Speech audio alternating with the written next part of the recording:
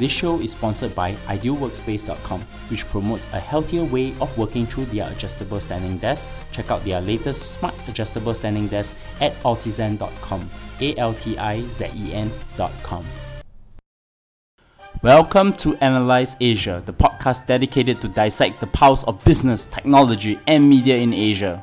In this episode, I speak to Marcus Green and Chung Lun Lian from Tribe, their story of the company and role in the fintech space across Southeast Asia, and they also share their perspectives on fintech across Asia Pacific. Hi Marcus, hi Lian. Hey Bernard. Morning Bernard, good to have you here. Thank you for hosting me at the Tribe office, right? Yes. That's where you are. Somewhere in Shenton Way, Singapore. Robinson Road, to be very precise. Yeah. Our secret bat cave. Well, it's pretty interesting because today I have two guests, Marcus Green and Chung Lun Lian, and Marcus is currently the Chief Executive Officer of Tribe and also the founder, and Chung Lun, who have just joined him as the Chief Operating Officer. They are part of the founding team.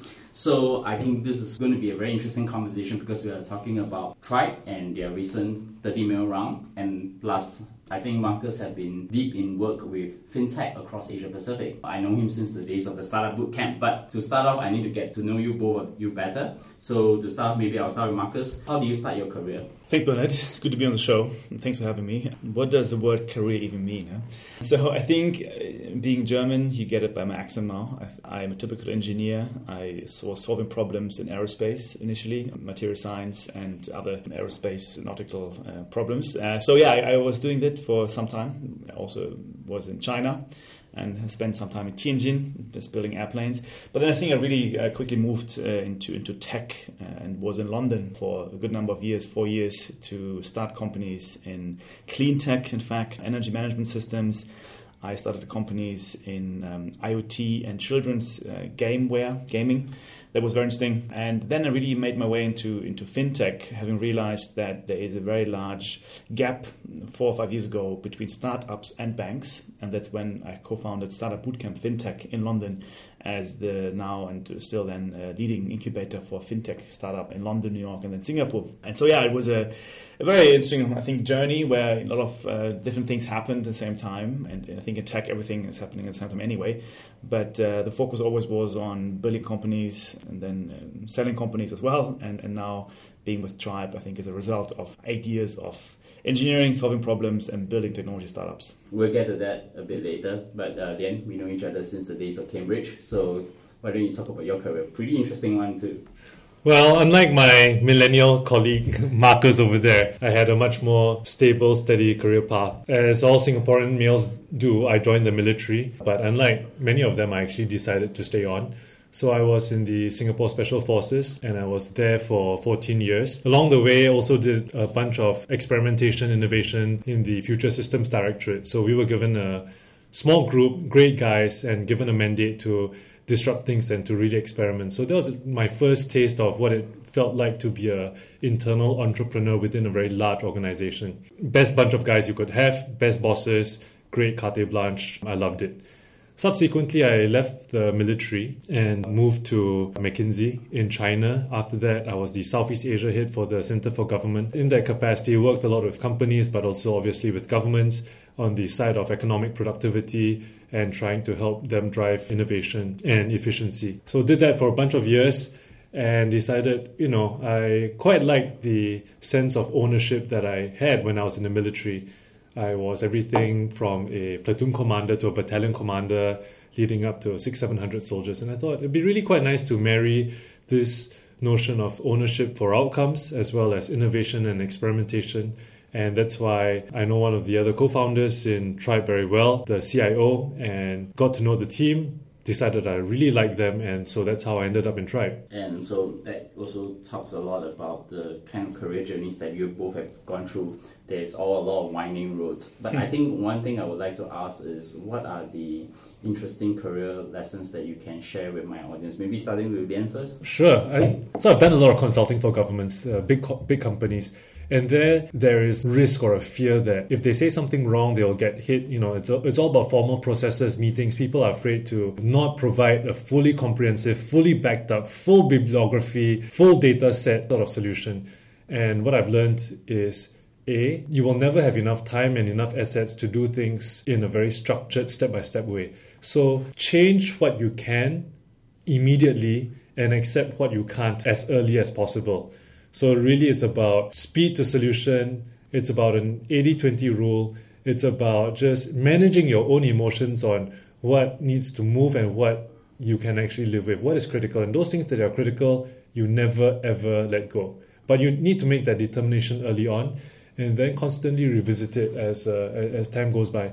There's no step-by-step. We will have a 6-month, 12-month, 18-month plan, and then we'll resource it and spec it out accordingly. The real world doesn't work that way. How about you, Marcus? Yeah, I mean, for me, it's all about the people. People first. So I've been very lucky and been very fortunate to work always with very good people. I think across different industries and across different companies, I was already lucky to have good co-founders who I think share the same value systems, who also became my mentors. So currently at Tribe, where many of my friends and colleagues are my mentors, you have previous companies. There have been, I think, good partnerships being developed. I think if you have good people around you and you understand what's the mission, what's your grand vision as well together, what you want to achieve, anything is possible. I spent a lot of time with good people. I think that was my lesson learned, that you got to really make sure don't waste your time with people who don't want to achieve something that you can't share with them. So that's been, I think, my main lesson for the last 5, 6, 7 years. Pretty interesting insight. So the main subject of the day, I want to talk about Tribe.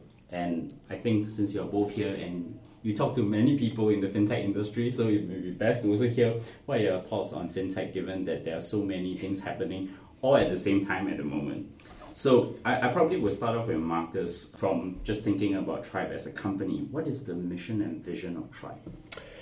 Yeah, it's a very grand vision, you have to say. So there's a Tribe set out with a very large problem statement that we then connected to a vision. It's really that we see a large disconnect of global capital markets that like to be part of the changing and transformative way banking financial services is being done in Southeast Asia, where you do see a supply of capital entering Southeast Asia, but not being connected to yet the consumers of capital in Southeast Asia, let it be SMEs or individuals across the very much emerging and developing countries here in the region.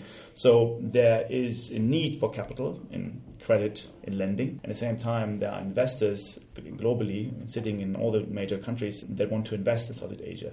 However, there is like this gap in between that we think technology can solve. And we think that Tribe is an infrastructure platform that will connect global capital markets with the consumer of capital in the countries. So it's really going to be an end-to-end platform that we're building to make the flow of capital, and in this case, really credit, of SME credit and consumer credit, more efficient and safer and sustainable in the long run to connect these two worlds to get together. So you have the very big, gigantic people with a lot of capital, and then you have all these small, medium business sitting right in Southeast Asia. Just to help my audience a bit more, what is the problem that you're trying to solve with your company? Well, I think maybe if we look at it in numbers, simple one is this, and not sure whether this is a glass half full or a glass half empty problem. There are 650 million people in Southeast Asia and ASEAN, more or less, and the estimates are between 60 to 70% of them are unbanked. And unbanked means that they're not within the formal banking system, but they do participate in the shadow banking economy. The challenge there is obviously the cost to borrow are much higher, the safeguards and the reassurances are much less. So the first is 2/3 of ASEAN is unbanked, and we would really like to help that number get much lower. The second number I think that is quite salient is there's an estimate that there are 50,000 financial institutions in ASEAN. Of course, there are really big ones. You think of all your big banks, DBS, OCBC. I mean, these are Singapore ones. But other than the big banks, which have a huge war chest, large balance sheets, and a strong technology team, many of the companies or institutions that qualify as an FI, that hold licenses are much smaller. They are 1 branch, 2 branches. Their processes are very manual, still pencil and paper. I mean, we've seen these around the region, and they desperately need low-cost technology that can help them just get up to speed and just be able to do their day-to-day business much more efficiently. So, I mean, this is really what we're trying to help solve through technology. Do you have a specific problem given it's at such an initial stage? It looks like there is a big elephant in the room and you are trying to cut it into pieces and trying to fix certain parts of it. And what I'm getting is about financial inclusion. So financial inclusion is trying to bring the unbanked into the financial market. Can you talk more about that? I think you're right. I think there's a we are fully aware that there are different type of problems in Southeast Asia. You have an SME funding gap, you have an individual funding gap, you have a lot of, I think what Lian was saying, a lot of financial inclusion being necessary in Southeast Asia. However, we are not the tech company that sits in each of the countries to solve the problems. We are fully aware of sitting in Singapore, we have two advantages. We have a global technology flow. So we are investing, acquiring and operating global technology companies that want to work on the ground in Southeast Asia. So we are a technology hub in Singapore. And secondly, we're also fully aware that we have access to global capital. Singapore being a financial hub, one of the top 5 ones globally, we have access to capital that wants to go into ASEAN. We're sitting here as you can call it as a platform, as a connector in Singapore, providing technology and financial flow into ASEAN.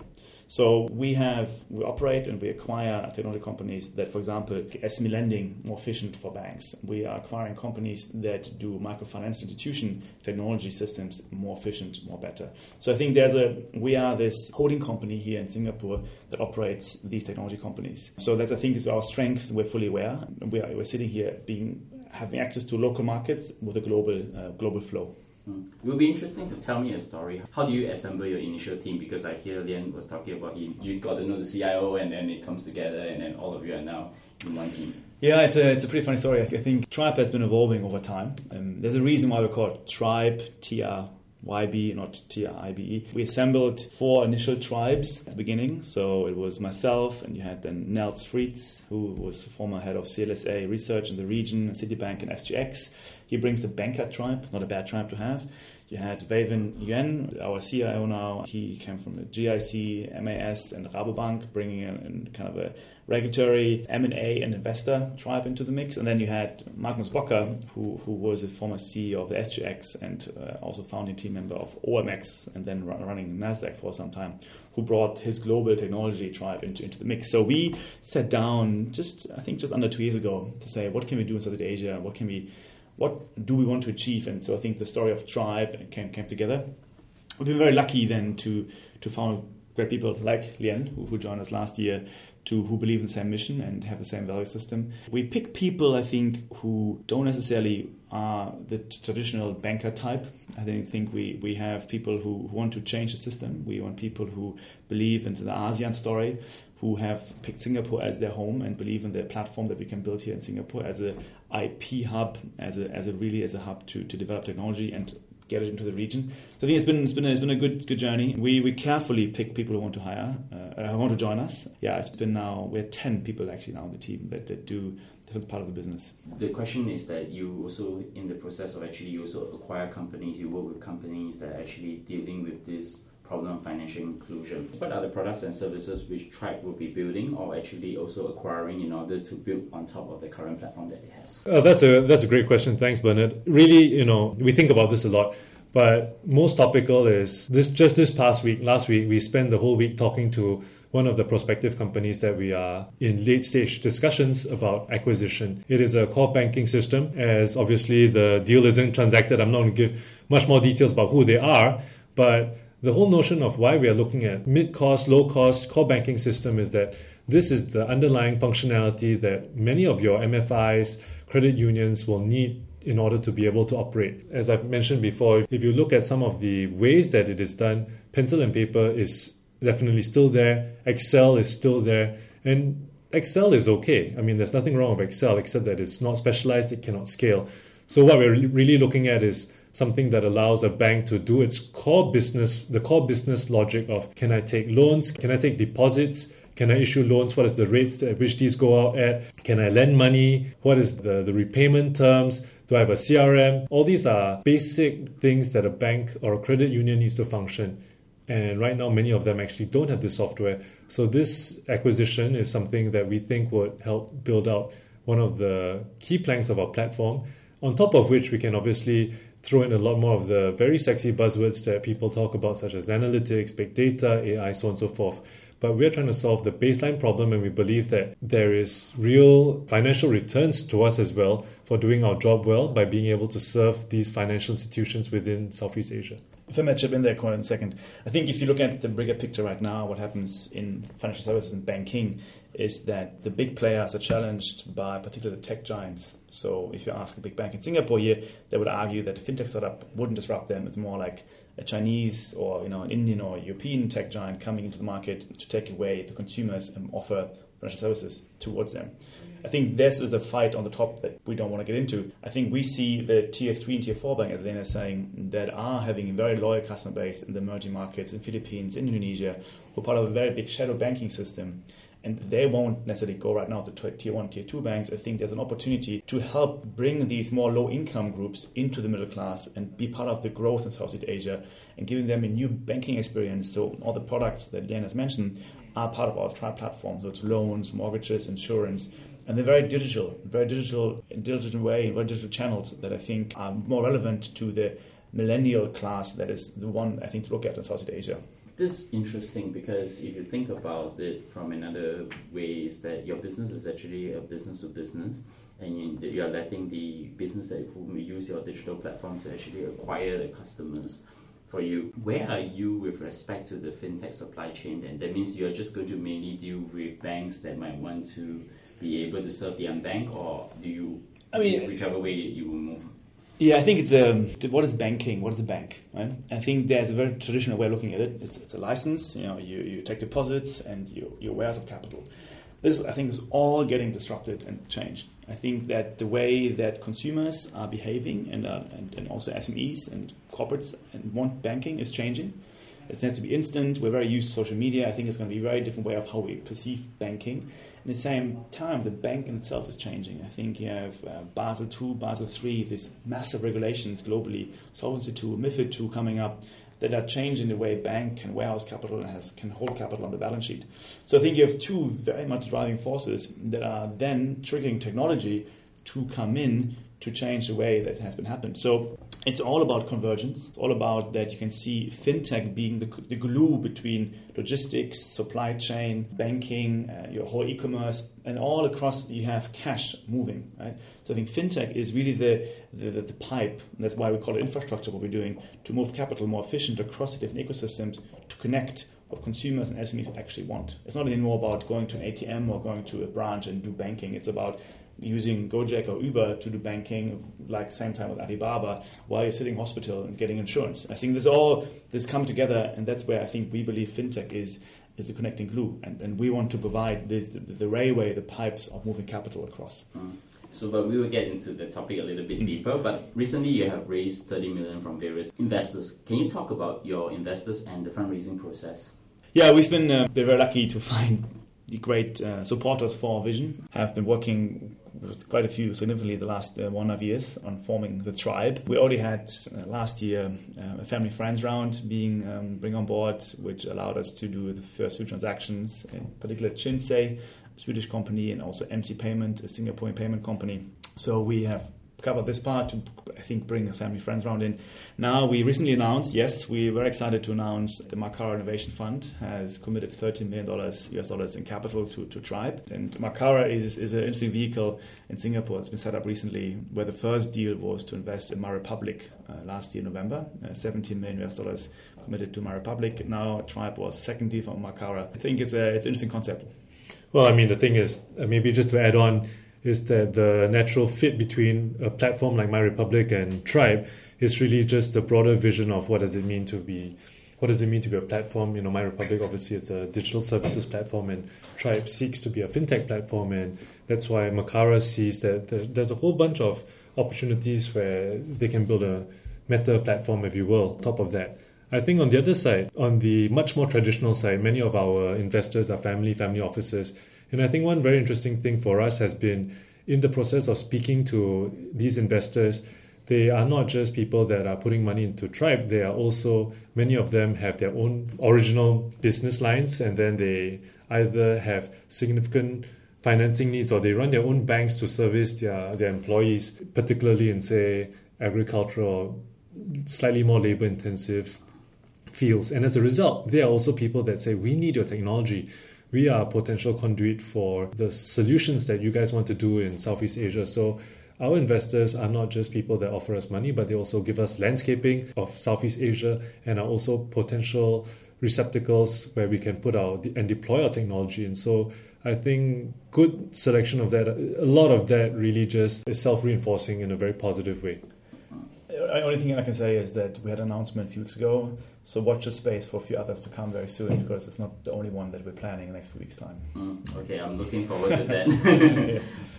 I want to come to a much more interesting topic, which is looking at the fintech across Asia Pacific. And I'm sure you both have thought about this for a while and surveyed the space, because Tribe is actually trying to be the platform for bringing the unbanked. And with all this flow of money, a lot of what fintech is becoming is actually helping to change the infrastructure of that. And I think it's beginning to be less than consumer facing, but more and more into the deeper infrastructure where regulatory bodies will be needed, because they need to regulate, and there's central monetary authorities to looking at this. So I want to ask you both, what are the key verticals that are currently flourishing within Asia Pacific with regards to fintech itself? Let me start. I mean, it's a very big question. So in Asia Pacific, obviously, it's a huge space to talk about.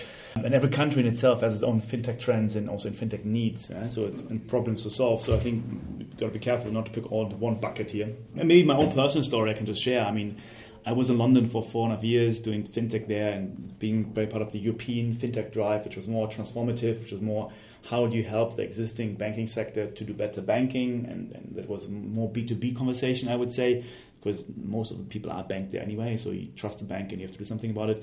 Coming to Asia now, and Southeast Asia in particular, I think it changed. On the one hand side, I came here 3 years ago, and I remember there were maybe 10 fintech companies or something like that. Now you have 3 years later 350 in Singapore alone. So it was an explosion of just simple fintech. The trends have changed. I think they started to be more B2C. You can see many of the low-hanging fruits by payments and lending.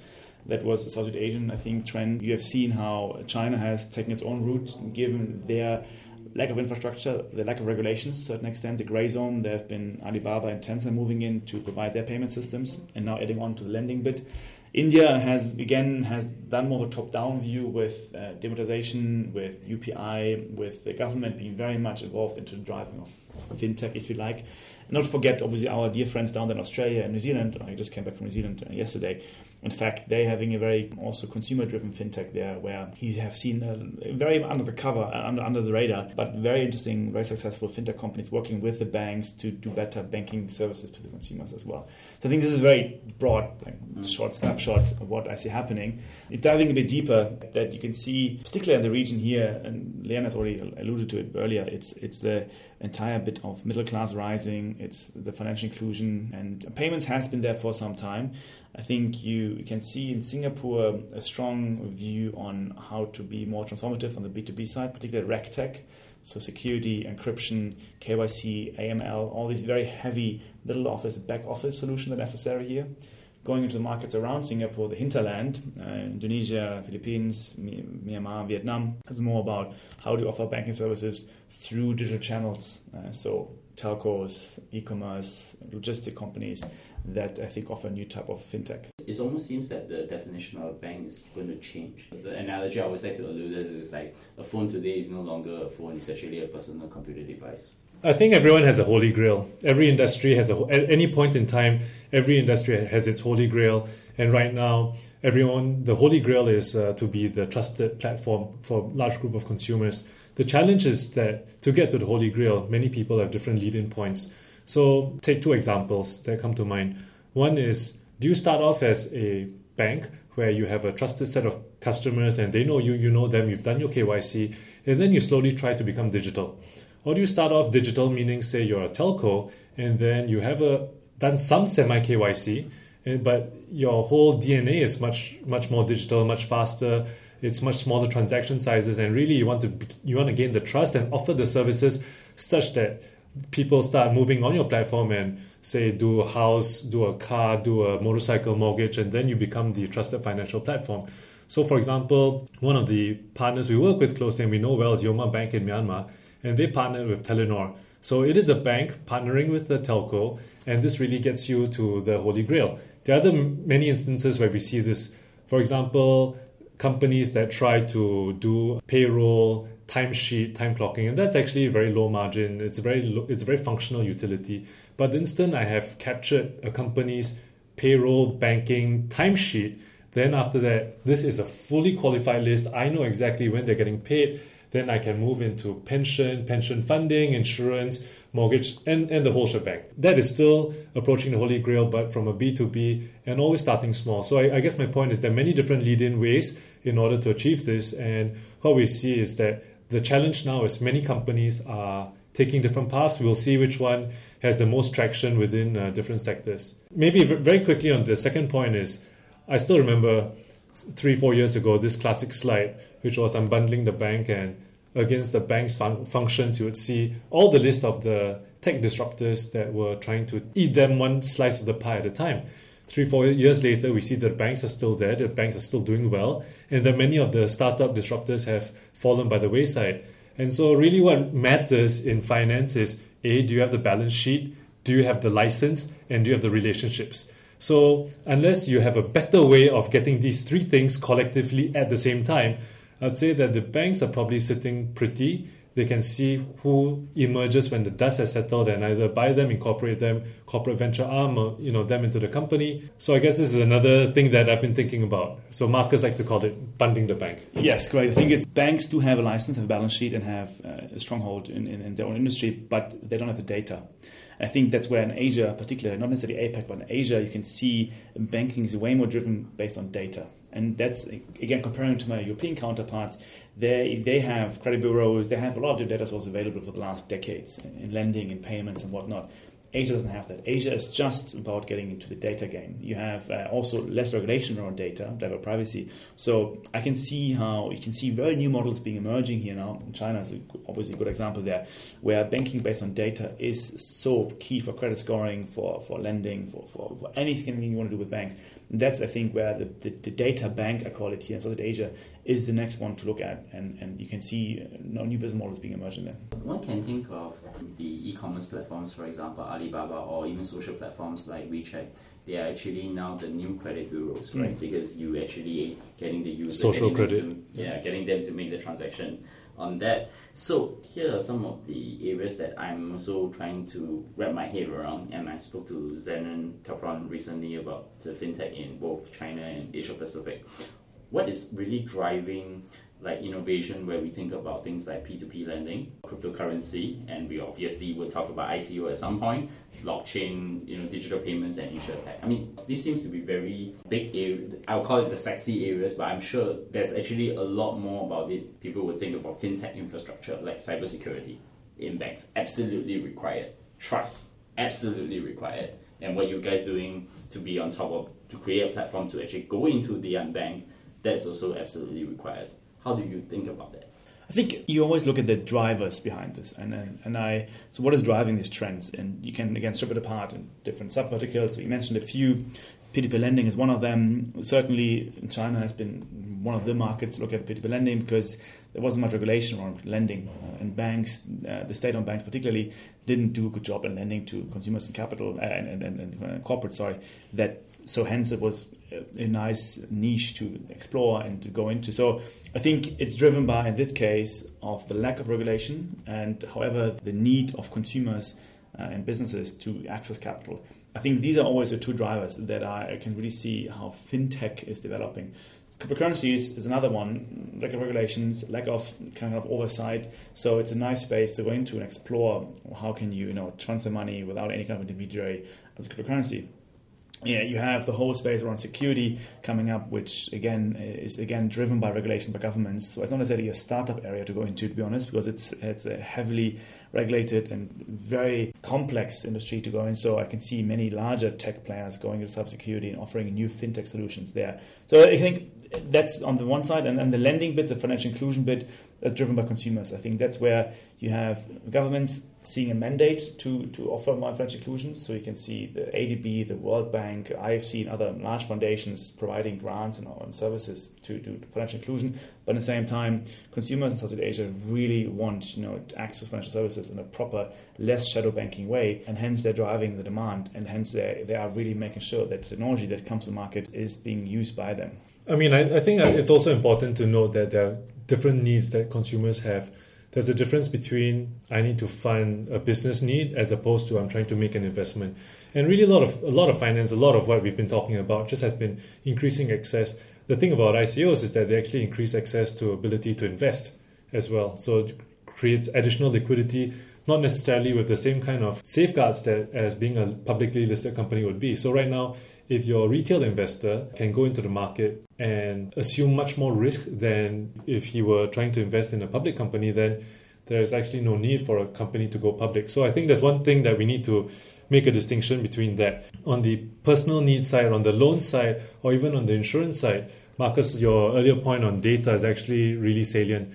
When data becomes much more available, and I think recently in Singapore, we are trying to push through legislation around full medical health data sharing. What does that mean for insurance premiums? I was having a debate with a friend and they were very worried about the fact that if they had a pre-existing condition, then their insurance premiums will rise. I say, well, I think that net, I trust the system and I think that it will allow better pricing. So the point I'm making here is that what the data allows is much better pricing, because in all of finance, it is about a transaction. There is a buyer, there's a seller, and there's a price. And we're just trying to get enough liquidity in the marketplace, thick marketplace at the right price. So even for insurance, of course, efficiency is a part of lowering the cost, but it is understanding what is the risk so that I can price it right. My belief is that with much better health data, for example, then your insurance costs will fall, because everybody goes there and says, I'm not a smoker. I know that Singapore's rates of smoking is whatever it is out there, right? 15 to 20%. But I don't think anybody ever says that they're a smoker on their health risk. So technically anyone buying insurance now is subsidizing all the people who technically still smoke. So my belief, data will drive better pricing for consumers. Regulations probably need to come in where people who are trying to invest don't necessarily have the safeguards and the skills to do so. So I have this view because of what Alibaba and Tencent have been doing in the region. So they have started to bring what works in China with their payment infrastructure into Southeast Asia. So today I can actually start putting my credit cards into my Alipay and WeChat wallets on that. And what I'm actually seeing is that because they built a separate payment system, and this is the problem that why a lot of the US or Western companies couldn't penetrate into to do anything on financial inclusion, because the payment infrastructure that is owned by Visa, MasterCard, even PayPal, was just too expensive. It's just impossible to do. Now you have suddenly a very, very efficient, I would say cheap infrastructure that's brought in by the Chinese going into these emerging markets. Do you see a possible inundation of the Chinese payment systems controlling that? Or there's another alternative, which is what DBS does. They got the bank's license and created something called digital bank, which we talk about because there are many people tackling it. The large corporations are coming in as innovators too. So where do you see this whole landscape shaping? It's exciting times. Honestly, I think I love the dynamic. I love how Southeast Asia is going to be a very interesting battleground for banks versus Chinese tech giants. So looking forward to the next 5 years.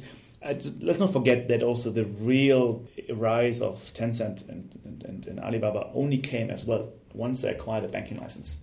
So they have built payment rails since 2002, and then they got a WeBank and MyBank, and then they really kicked it off. So I think we should not forget that even them, they in China have a banking arm to it, right? So they have their own technology infrastructure, payment mostly, and then others now, but also they have a banking license. So their movement to Southeast Asia now was via e-commerce and logistics to then acquire payment licenses, but they still rely on the banks in the region. So they are partnering with many of the banks together, which is not too public, but they're choosing the right ones in Indonesia, in Malaysia, in Philippines, and we spoke to many of them. And so now it's kind of the next 2 years' time, going to be interesting to see how this dynamic will work out, what's the pricing behind it, what does it actually mean for the consumer at the end of the day, what Alibaba can offer. Is it as cheap as it is in China because they own a bank, or is it expensive as, like you say, PayPal and Visa because they still have to work with banks? So I think it's the early days to really measure the success there, but at least the technology is coming in to provide a better ecosystem for the consumer. I agree. The pricing is not, I think, fully obvious because it's too early days to know the negotiations. But you're building on Chong Lun's point about pricing, right? It's a buyer and seller, and if the pricing is right, then the market dynamics would follow it through. Yeah.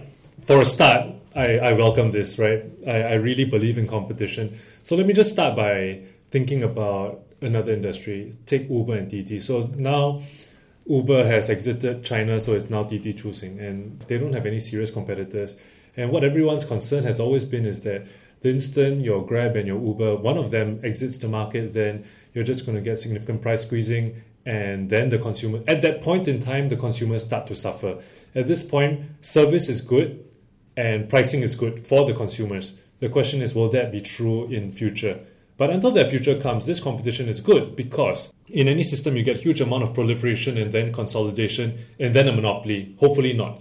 So while we are in the proliferation stage, I don't think it's a good thing. Take the example of payments in Indonesia. Anyone who's been there has seen the rack of payment terminals that any POS has there. 10 to 12 different cards. So that's not a good thing. If you have 2 or 3, I think it's much better. So that is, to me, the consolidation phase. Consolidation phase then is a competition of distribution, access, and the margins and the pricings that you get. China will rise on the simple basis that the Chinese yuan and the Chinese outbound consumer, Chinese outbound businesses are much greater consumers now. In the same way that JCB 20, 30 years ago rose on the back of the Japanese going out. Now, all the POS take Alipay. 5 years ago, you couldn't use your Chinese card. I couldn't use my Chinese card. Now I can use my Chinese card everywhere. So now in the consolidation phase, I think it's great. But going forward, will there be a winner takes all? It's going to depend on the pricing, relationships with bank. But clearly the Chinese, with the power of their ability to spend, it's going to be like the universal, the reserve currency, that the exorbitant privilege that the US enjoys, that is shifting to China clearly, especially so in our part of the world. It's already happened. So I'm going to talk about the regulators now. So this is interesting because what the Chinese government did to Alibaba and Tencent was they gave them free rein. They built out their payment networks. Now they've grown big and they started to put limits on them. And they did the same thing with their mutual funds. Like originally they had only 20% reserves, but now the Chinese government decided, no, you need 50% reserves. And you need to go through all your payment transactions in digital payments into Wang Lian, which is basically where the Chinese government have a bird's eye view of what is really going on in the financial transaction world. Now, Asia Pacific is obviously a very heterogeneous market. There are many, many nations. They all have different rules and regulations. I'll put my question in this way. What are the challenges faced by regulators? That's the first part of the question. There is a second part of the question is, how does these companies, like for example Tencent, Alibaba, or even down to the startups, navigate around these regulations in each different countries? Because each regulation in a different country is a different tax on how you actually do business in that country itself. Yeah, thanks, Bernard, for dropping the R regulation bomb here, which can always be a minefield to go into. But I think from my point of view, to answer your first question first, I think the people part is the most important part. And if I look at regulators across the world, it doesn't really matter where you are, which market you're in. I do believe that technology is moving so fast that the regulators are having sometimes a hard time catching up. And I don't expect them to change regulation overnight. I don't expect them to just change the entire framework, because there's a reason why it's in place for the last hundreds of years or decades. Yeah? So please keep it as it is, so that my money in the bank is safe. I want that as a consumer. But appreciate the change and the speed of technology and be up to date. So at least that there's an open communication and open conversation on what is necessary, what's not necessary to change. I think it's just having a dialogue, open dialogue, that you as the regulator can talk with startups, with banks, with technology giants about what's up to date, what's not up to date anymore. And I feel there's a bit of a friction in the system right now, has been and is still there, to have a trusted and open conversation on what's necessary, what's not necessary. Well, you're absolutely right, Marcus, which is, if you look across ASEAN, everyone is at a different stage. Everyone's path, dependency and history is different. But at the same time, I think there's a lot of because of the speed at which innovation is happening, there's a lot of I won't call it best practice, but just sharing what is at the frontier. So think of the IFC and the ASEAN Financial Innovation Network, right? Which is, IFC is here in Singapore and they've got this ASEAN Innovators Network, which they're trying to push out. Participation in these multilateral, multinational groupings really help. We were recently in Philippines and we were speaking to the ADB, and the ADB, I think, other than its development mandate, there's also a very strong thought leadership angle there. So this year, Singapore's ASEAN chair, I think we do finance as a service relatively well. IFC is here, ADB is there. There are a whole bunch of these multinational groupings that can help level up all the different jurisdictions. Ultimately, it is their own choice for the sake and for the benefit of their own country in order to say what rules and what laws do I bring on and not. But I think being plugged into and understanding what is current state would help a lot. And also help harmonize things like cross-border transactions. If you want money in, then you also need to be able to plug into the global system, right? As opposed to say, you can't say, I'm going to control everything internally and I still want access to external capital. It just doesn't work that way. That's called capital controls. So the second part of the question about how do you actually work with regulators, what do you recommend startups and others to how do you... I think it's about having educated and progressive conversation. It's not about saying, I want to disrupt the system, I don't want to change regulation, I think regulations are bad. I think you need to find a common ground, and everyone has to move a bit. Everyone has to move a step forward at least. So to find the same language on how can we together inclusively, transformatively work on this. It's not that, a winner takes all, as I said earlier. I think it's a lot of moving parts right now in this very complex industry. So everyone has to appreciate each other and make it work. I think with the last 5 years, the conversation started to say we want to change the way banking, and many startups said we want to disrupt banks. Now it has shifted towards transformative, I want to help the banks to change. So I think that's a way forward, and everyone has to do their own homework to how to really use the right lingo, the right conversation, the right dialogue. Yeah. But I think it's good to have the fintech startups actually disrupting the industry, because I think even for the big corporations, we can actually leverage that as a way to persuade regulators. I can tell you a very short anecdotal story, which is like, for example, the actual remittance companies have been trying to propose to like the regulators in Singapore that we can actually take a photo and actually do KYC, but they refused to let us do it. And then suddenly 1-2 startups started violating that, and then we were like, oh, you allow the startup to do it, so why can't you let me do that? And then suddenly the conversation changed. Because you're too big. I mean, the problem is you can let the small guys without consequence do it. That's right. That's where the arbitrage is, right? Because you allow someone to do it, so therefore that rule has already been shifted. So you're able to push the boundaries and then renegotiate it to allow that kind of KYC to happen. Yeah, I think there's a clear mandate of regulator to protect or to be in the interest of the consumer. Right? And if that's the case, I don't have an issue with it. I think if regulator says we want to protect the banks, there's my bit of a difficulty there. But if you say, sure, sending money and by using a photo to verify a KYC, that is, I don't see any harm to consumers. So hence, I totally will support that movement. And it's where goods to push the boundaries for sure. Yeah. So in the next 1-2 years, what's going to happen with fintech? I mean, we haven't really touched a lot about what's going on with ICOs, blockchains. What's your crystal ball look like? No pressure. Wow. Yeah. If I would know, I would obviously would go into this immediately. But I think it's looking and focusing on Singapore and Southeast Asia. I mean, this is, I think, our home market. So let's kind of focus on these areas.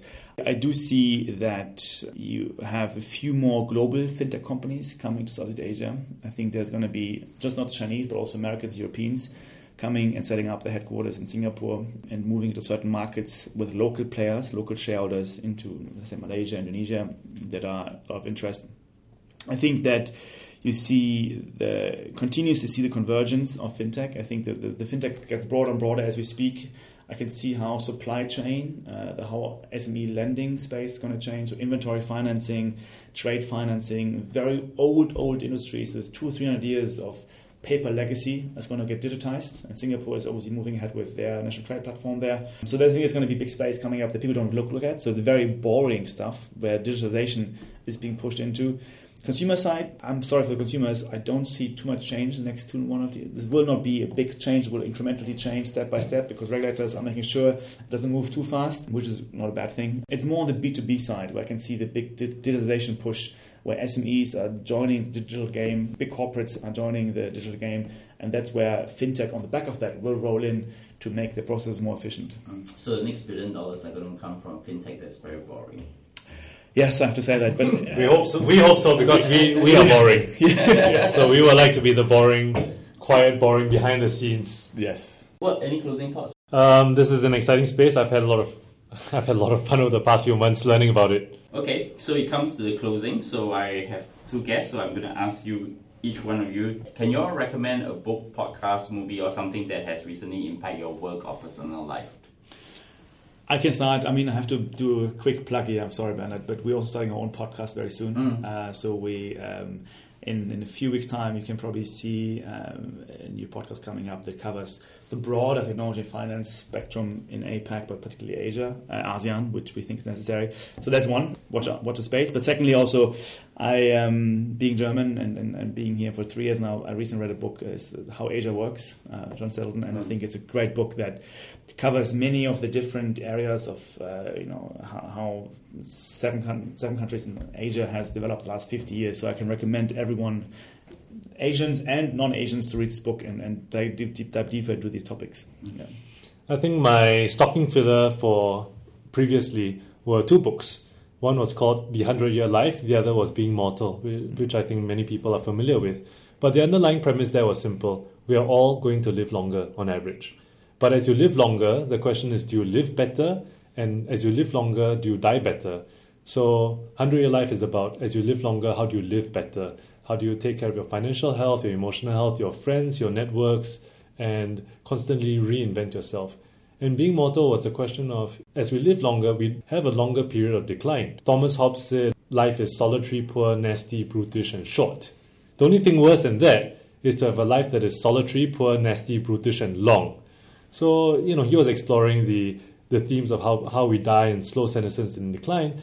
And if we think about that very seriously, and then being a typical engineer or scientist, you work backwards and say, if that is the end state, how do I now at this point work forwards and not end up in that state? And maybe as I understand how I will die, maybe it will allow me to understand what is important so I can live better.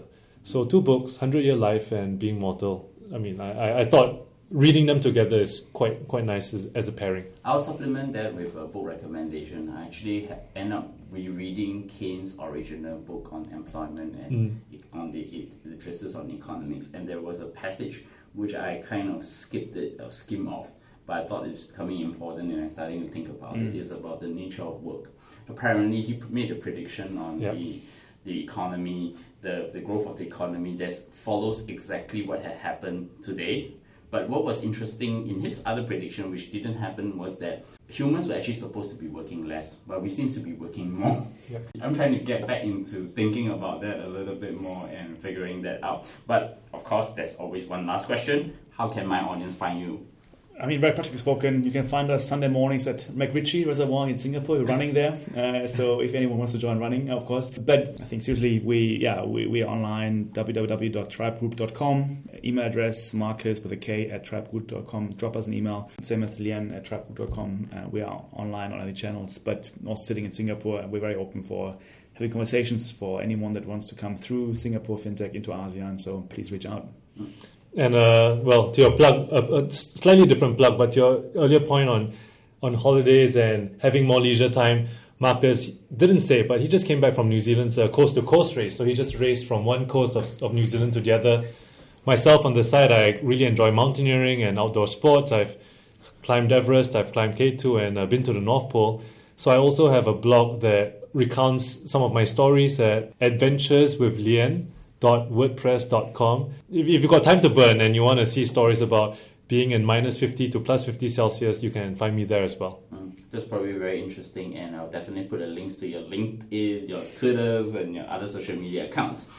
And you can find me at Bernard Leong or at bernardleong.com. Subscribe to us at Analyze Asia, ANALYSE Asia. You can find us on iTunes, Stitcher, SoundCloud, Acast, and Google Play in the US market. Tweet to me, give me feedback, recommend us on Overcast with a star, 5 stars on iTunes, and of course, drop me your feedback.